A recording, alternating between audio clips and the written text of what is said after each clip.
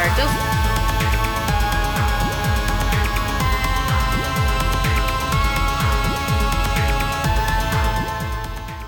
Hello and welcome back to another episode of the Ghastly Podcast. This week we're continuing our dance theme by looking at 2018 Suspiria reimagining, which will be interesting to compare to the 1977 Dario Argento film. At the beginning she gave me things. Perfect balance, perfect sleep. Oh, she wants to get inside of me. I can feel her. Oh, she can see me.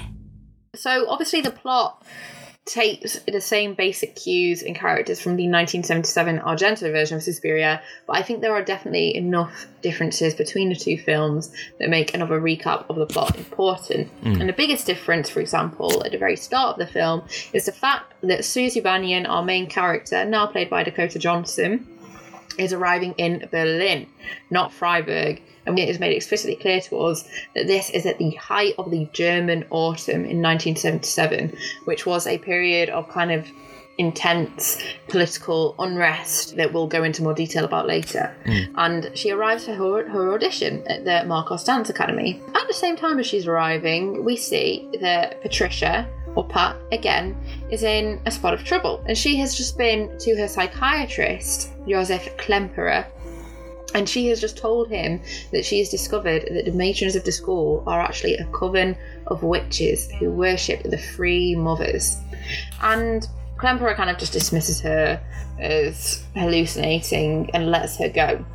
And that is the last that anyone sees of Pat. She disappears. Meanwhile, Susie's life at the school is going pretty well so far. She's just made friends with Sarah, who was also friends with Pat, and who was wondering obviously what has happened to Pat.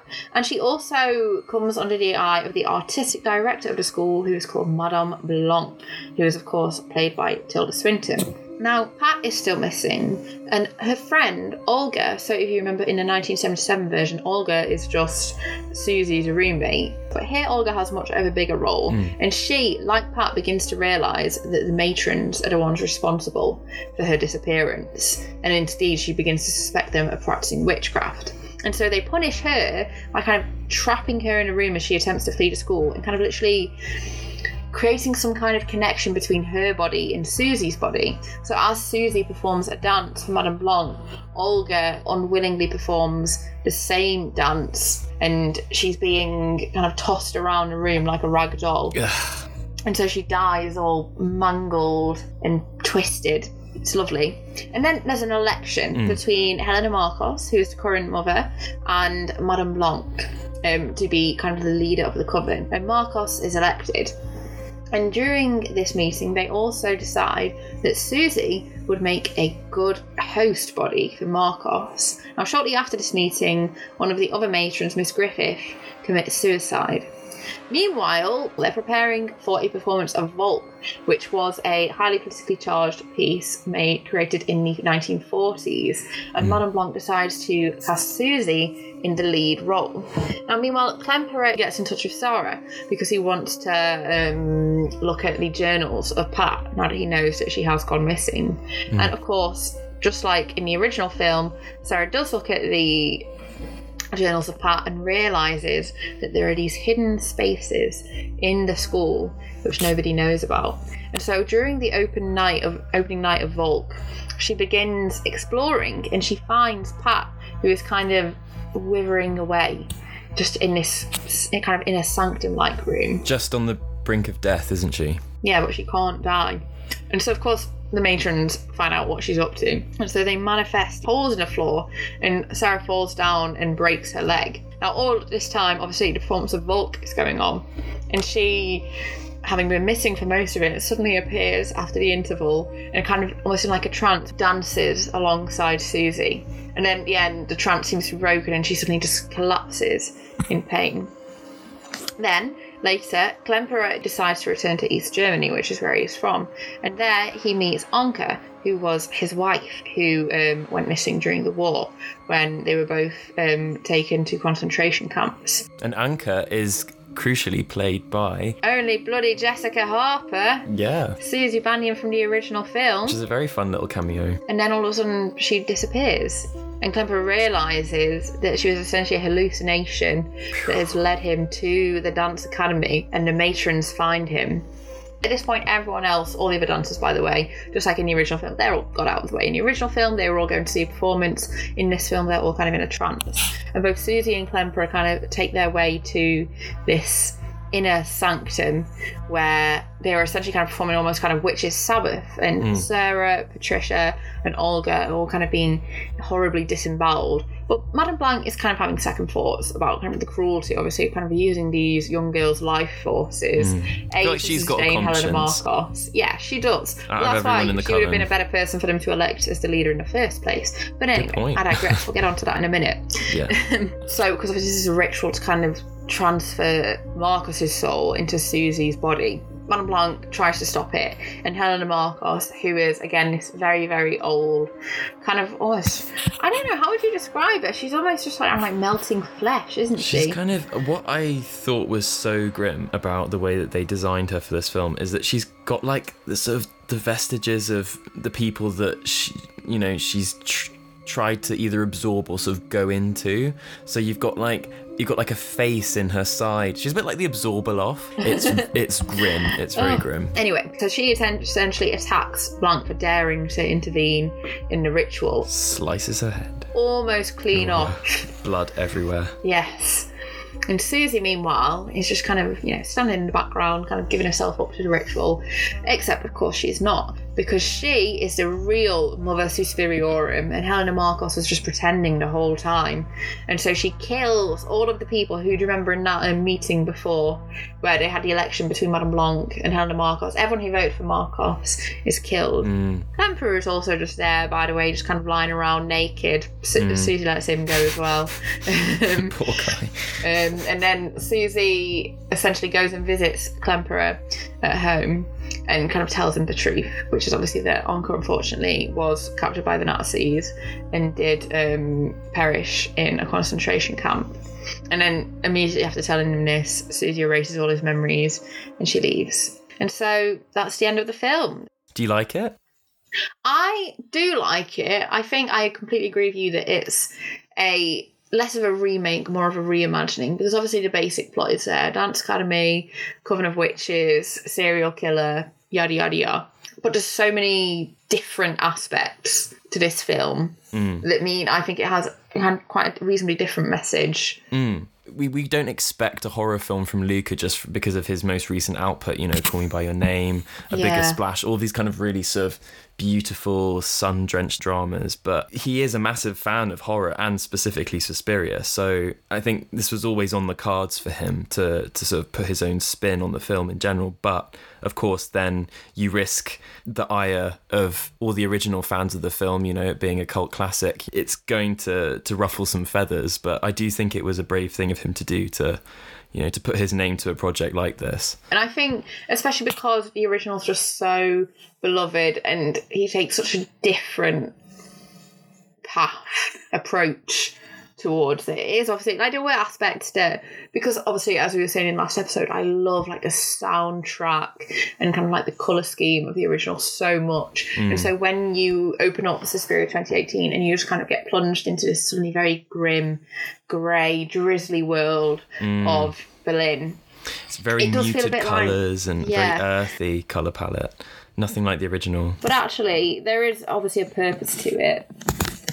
And it's trying to convey, while the original kind of was very much about like kind of being in this heightened, really storybook fairy tale environment, I do think that even though obviously they both share the same themes of a witch's coven, this version tries to be much more, I think, down to earth. Much more realist. It's Guadagnino trying to say, look at me, I'm trying to be, like, look, I'm acknowledging political themes. And so that's why I can't have this kind of like heightened saturation, etc. The grimmer, the realer. Yeah, it's much more of a push for realism than the original Suspiria ever was. You know, the original Suspiria was sort of maximalist. It was expressionist. It was very surreal, and just really went with the idea of a massively oversaturated color palette. You know, crazy score.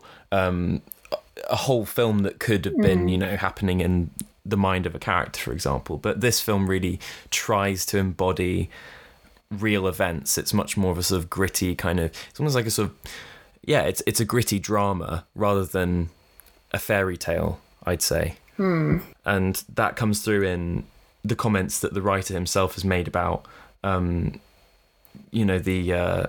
his story. So David Kajganich, I'm not going to try again, but I'm sorry if I've pronounced that wrong.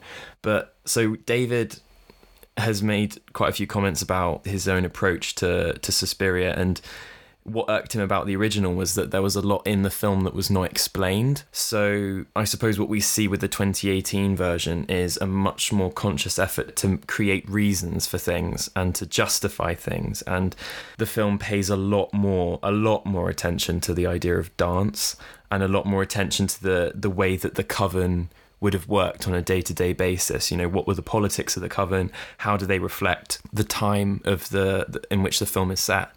You have to decide, what is it you want to be for this company? There's more in that building than what you can see, Doctor. You're living with dangerous people. Well, I think you can definitely tell, first of all, in this version that, first of all, the actors are required to do a lot more dancing than those in the original 1977 Suspiria were. Absolutely. Jessica Harper just kind of like goes around, just like a little step here and there, moves her arm out. It's mainly like close-up shots of her like looking faint, looking dizzy, looking like she's about to fall over. Whereas obviously we get complete full body 30-second long shots of Dakota Johnson just dancing, and apparently she and Mia Goth trained for like 6 months, a year each, just to be able to do this and to be able to look professional. I even came across something that was an article that was talking about how flexible Dakota Johnson's shoulder blades are, how they're weirdly flexible, and they let her do and make all of these kind of strange movements and shapes that normal people wouldn't really be able to. So it's just like, wow, you struck gold with that, didn't you?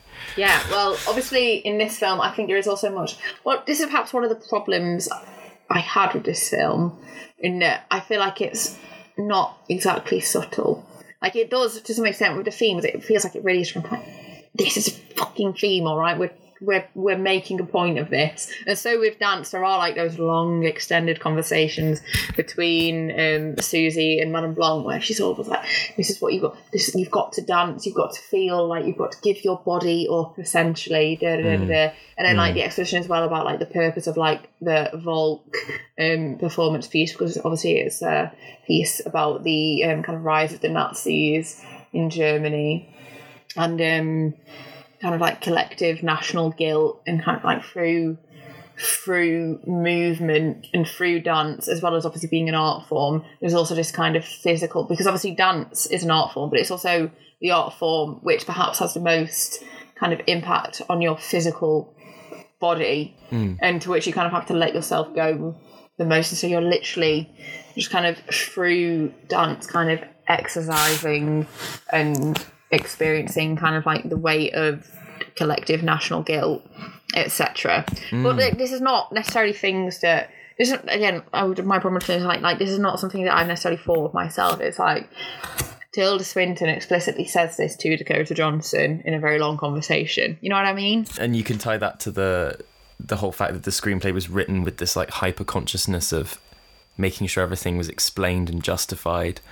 I really do. I respect the effort that was made to try and tie the film into its sort of surrounding political environment, but ultimately I just felt like it didn't need to be. For example, the whole Klemperer subplot with Anka, I did not understand why that was in the film.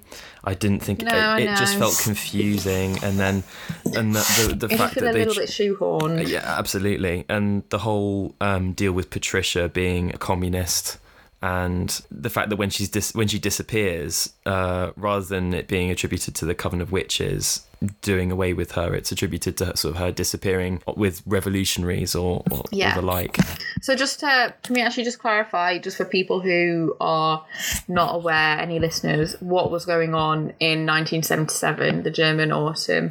So it essentially started on the 13th of October, which is basically, well, actually, yeah, there's kind of like intercuts with news reports in the film, I think, of the story of the Palestinian Liberation Front hijacking a Lufthansa flight, demanding the release of certain members of kind of like the terrorist group, the Red Army faction. So 5 days later, other members of the Red Army faction assassinate the industrialist called Hans Martin Schleyer. And crucially, he is also a former SS member. Don't forget that. Not for the film, but I mean, as in like before you start feeling too sorry for him. So that night, very suspiciously and oddly, so the original Red Army faction terrorists who were in jail, who the whole thing had been kind of like as a protest for, mysteriously, they all die in a group suicide pact, apart from one of them who is found with multiple stab wounds but survives. And she says that it definitely wasn't a collective suicide and that they were killed by the state. This is just a podcast about horror films. I'm not here to kind of speculate on history, but yeah, I kind of think that's I maybe believe it. It does sound odd. So this is all kind of, and I think as well the fact actually for the film, the fact that Schleyer was a former SS member, I think you have to bear in mind the Holocaust and this kind of idea of like national past and collective national guilt. And I think this is also something we need to talk about in a few minutes in relation to motherhood in general, but also Susie's mother in particular. But also, like, the Holocaust and what is happening right now in the German autumn cannot be disassociated from one another.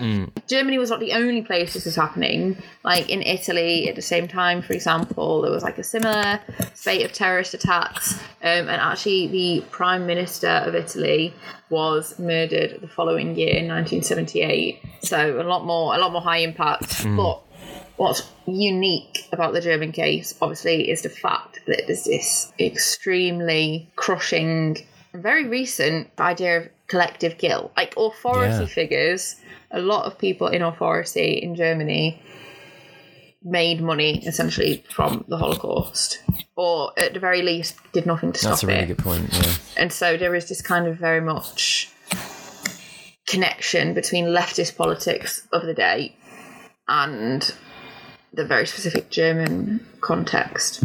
Sorry, yeah, that ended up getting a bit overly long, but just for amazing, listeners wondering exactly what was going on at this time, that's the long and short of it. Kind of a period of increased terrorism, mainly from the left, but also it's not just in terms of kind of like promoting leftism. It's also specifically about Holocaust guilt and the way in which populations kind of exercise that from themselves.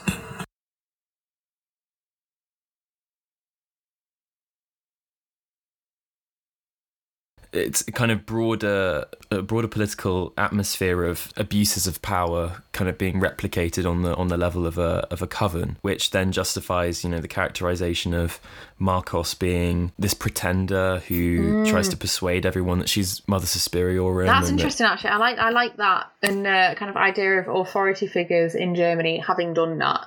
As in, like, the reason why Germany has so much guilt is because of pretenders kind of inserting themselves into positions of authority where they have no right being. And then Susie comes along in the end, goes, "Waka, I am the real Mother of Whispers." Yay. And then destroying all the people that thought otherwise or tried to abuse her name. Marcos!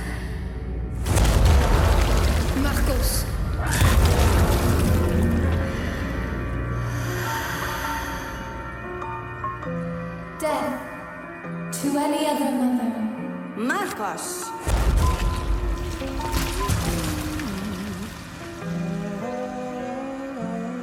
Marcos! What did you think of the twist? The twist that Susie is Mother Superior. I found it interesting. To be fair, I think from a purely comparative standpoint, the fact that if I was Guadagnino, I would be like, okay, I can't just make a plot remake of Suspiria and also say, oh, but look at me, I'm more complex because I'm taking into account historical context. No, I do completely get. I think it was a good idea as a director to include a twist. Whether it's that one or not, I don't know, but to include a twist, I think was a good idea, to not have it as a rehash of the original. Is it the right twist? I don't know. I'm leading you a bit, sorry. No, it's fine. It definitely surprised me. It was a twist. I was surprised. I don't know how much it makes sense in terms of the film's wider themes. Because, for example, I don't know, I guess it kind of felt like it kind of vindicated to a weird extent Susie's mother, kind of like highly religious mother who kind of like thought she was the devil. But is that just a misunderstanding of the three mothers? Do you know what I mean? Maybe that's true, because actually, yeah, Susie kind of proves herself to be benevolent in kind of killing Pat, Olga and Sarah, doesn't she? So I don't know. At least the extent of what we see in the film. That's something I would have liked to have seen be explored a little bit more.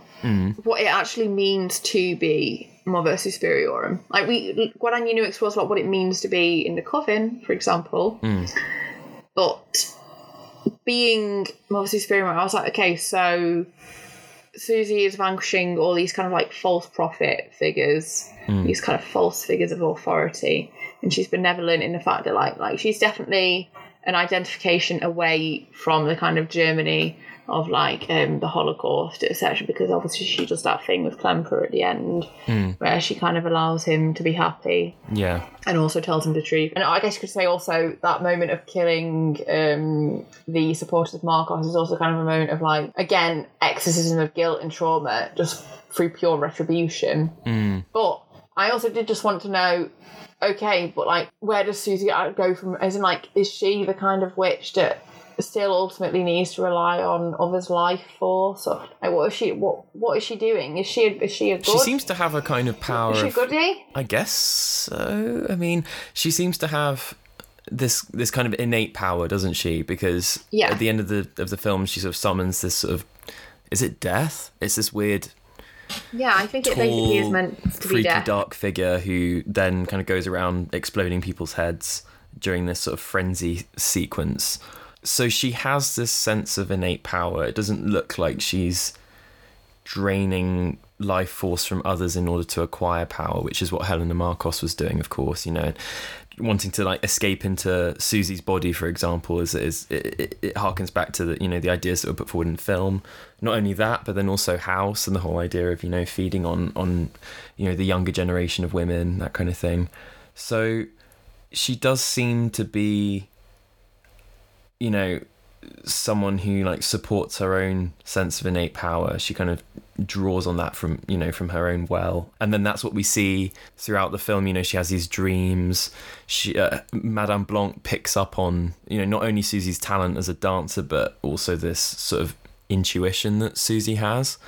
I do think that Susie as a character is quite alienating. Like, I did not connect with her, and no. I think at the back of my head, she seems very cold. Just a bit weird, really. Like, I don't know, just not. Of course, that's revealed at the end, but then that's the thing. Does the twist kind of inhibit the film in itself because you're just like not able to connect with Susie because she has this information that even she's not aware of. She can't share it with you because she's not aware that she is Mother Superiorum. But it does drive this wedge between you and her, and at the same time, it made me also not really trust in Dakota Johnson's performance as Susie because it was weirdly... how come? This is the thing. I can't tell whether it was the acting that was turning me off or whether it was the actual characterization of Susie as this person who isn't really aware of who they really are. I don't know. I don't know what to call it. It irked me a bit, and it made her hard to kind of pin down. But that, I think, is down to the fact that the twist itself damages the film's functioning in a way. And also, in terms of twists, in the original Suspiria, the revealing of the fact that the dance academy is in fact a coven of witches right at the end, don't you? Where you see it all, it's almost like Rosemary's Baby, where she sort of stumbles on the room and they're all there, and that's part of the climax. It's kind of embedded in the climax that you have that twist. So in the new one, that's replaced with Susie coming out with this, "Oh, I'm Mother Suspiriorum." So that loses a little bit of dramatic tension, because the fact that we see the coven in conversation with one another and voting and trying to, you know, work out the actual administration of the dance school and work out, you know, who to elect for their new leader, whether it's going to be Marcos or Blanc. I actually found those voting scenes like weirdly fun. I don't know, I enjoyed them. That's fair. Yeah. But did you feel like that stole from the intrigue, or did you think it added to the intrigue of the thing? I think it could have added to the intrigue had the plot developed in a different way. Okay. Like, for a lot of, because, you know, like, well, I think there's a twist with Susie, to some extent, it's kind of like you said, it's not really a twist, or it is a twist, because, but like, once we realise Susie's Mater Superiorum, we're just kind of like, oh, cool, great. And then for like next 20 minutes of the film, it's just kind of like, all right, well, that's it then. And we're just kind of, you know, it's just like 20 minutes of tying up loose ends. And it just does feel like it kind of builds up to this twist, and then it just kind of hits a wall, and it's like, okay, that's the story. Do we really even care about these loose ends? Like, I did not care for once about Klemperer, I'm sorry. I know that insensitive. Don't care about his dead wife then, whatever.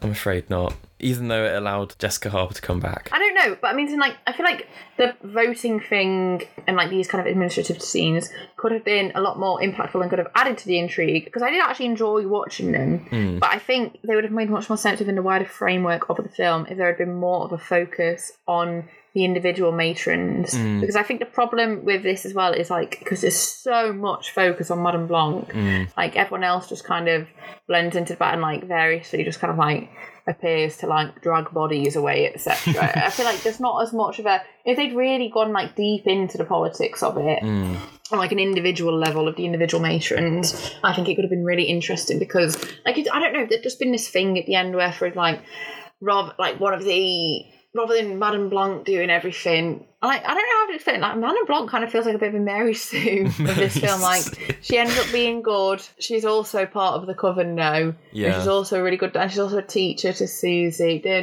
I don't know. I just felt like Madame Blanc was kind of drafted in to do everything. And then, well, that kind of reflects quite funnily the wider implications of Tilda Swinton being everyone in dress up. Drafted in to do everything. Could they not afford anyone else to, like, be Helena Marcos? Or was it like a genuine, you know, sort of like a concerted effort to sort of convey something through the fact that she was playing all these characters? I don't know. I found that a bit peculiar. I don't know. I'm obsessed with the fact that for a long time they were like, no, it's not Tilda Swinton playing Klemperer. Yeah, that's true. He's very shy. He's never been in a film before. He's not coming to any of the publicity. No. Leave him alone. He's just a natural psychologist that... Do you know what I mean? It's not... I don't think it's the fact that we see into the coven itself that's a problem. Rather the fact that we see into the coven and it's just kind of like, okay, but like everything is still just basically about Madame Blanc for the whole thing. It's like, you know, we've got a coven, we've got all these kinds of interesting internal, because I think the reason why I enjoyed them was because watching them, they came under promise of internal politics. I was like, oh yeah, let's see what all the whole Marcos versus Blanc beef is about, and kind of who's with who. But it's just these kind of like various faceless matrons being like, I vote Blanc, I vote Marcos, etc. And it doesn't really actually mean anything other than who gets killed at the end. But you don't care because you don't really know anything about these individual matrons anyway. It's a film that focuses way more on the themes of itself rather than the characters, and I think the themes are meant to be strong enough to pull through a slightly characterless film. I don't know. I mean, you have Sarah. Sarah's cool. Sarah's pretty interesting. She's active. She goes looking for Pat. But I think the problem does lie with Susie to a certain extent. Yeah. She's just not engaging, in my opinion, as a protagonist. I'm going to ask Caroline to work on your jumps with you. Yours are nowhere near good enough yet. I'll have to build you up. So that I can dance the protagonist when you perform it. I'll need to see you dance at this level, time and time again. I can do it. Olga made folk seem like such heavy lifting. She never understood the heart of folk. She lacked conviction. I'm relieved she's gone. Thank you for your help with that. Another change as well that I did like in this film was what they did with Olga. I mean, obviously I feel very sorry for her. That's a horrible way to die. Olga. But I think that was a good... Like, because I guess one problem you could say with the original film is it does just kind of introduce characters like Olga or like, is it like the headmistress's son or something in the original? I guess mainly for exposition, really. Whereas I like the fact that like Olga is brought more into the fray. Well, she's used as a prop to demonstrate the way that dance feeds into magic, I guess, in a way that the film of 1977 never really touches upon. And this is definitely, by far, in my opinion, like the film's strongest aspect is the way that it unpacks the relationship between dance and magic. I think it was so convincing and so interesting. You walked away from it thinking... magic's really dirty. Did you think that? Like, you felt sort of dirty watching it. And of course, it being a modern dance rather than classical ballet form. Yeah, like ballet. It was much more sort of... Sorry, I actually never mentioned, did I, when we were talking about dance earlier, the fact that it's all modern dance here. And so that's even more focused on like full on like contortions and like pure emotion through movement of the body. When you see Volk, for example, it's super carefully choreographed, but at the same time there's this kind of mania to it where everyone's sort of whipping themselves up into a frenzy. And there's a sequence where Susie is performing the jumps, and we see a rehearsal happening between her and Madame Blanc, where she's kind of investing sort of magical powers in Susie so that she's able to perform these jumps correctly. And the whole idea is that the performance of this dance is meant to then empower the coven in some form, I suppose, right? So it is spells that are done with your body, and I thought that whole thing was incredible, and that made the scene with Olga just like even more horrible to watch because so compelling. I can't really make my way through it without sort of looking away because it is just too horrifying. Have you noticed how she pees when she's being like broken to pieces? She can't do anything. She's just there being like crushed and sort of twisted, and her body can only react by like, because it's full of adrenaline, she just has to like pee herself because she has nowhere to go. So that was really twisted and really cool. And the whole Volk sequence is probably my favourite part of the film. I think so as well. I think it's really, also just in terms of pure cinematography, I think it's so interestingly shot, especially when Sarah comes back into the fold.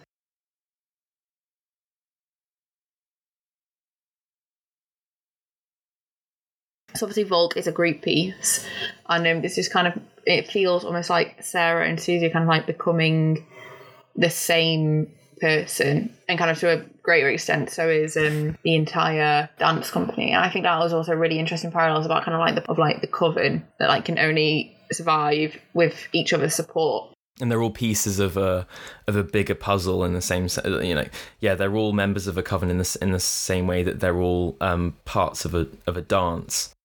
And obviously the film also has that focus on kind of like shared collective national guilt and trauma. And obviously that's what the dance is about. And so I think it therefore also kind of draws these parallels and these kind of like merging and melding of identities and like bringing one another into their own kind of like emotional states and senses of self that connects both to female solidarity and collectivity and this idea of like German collectivity and the traumatic aspects of it.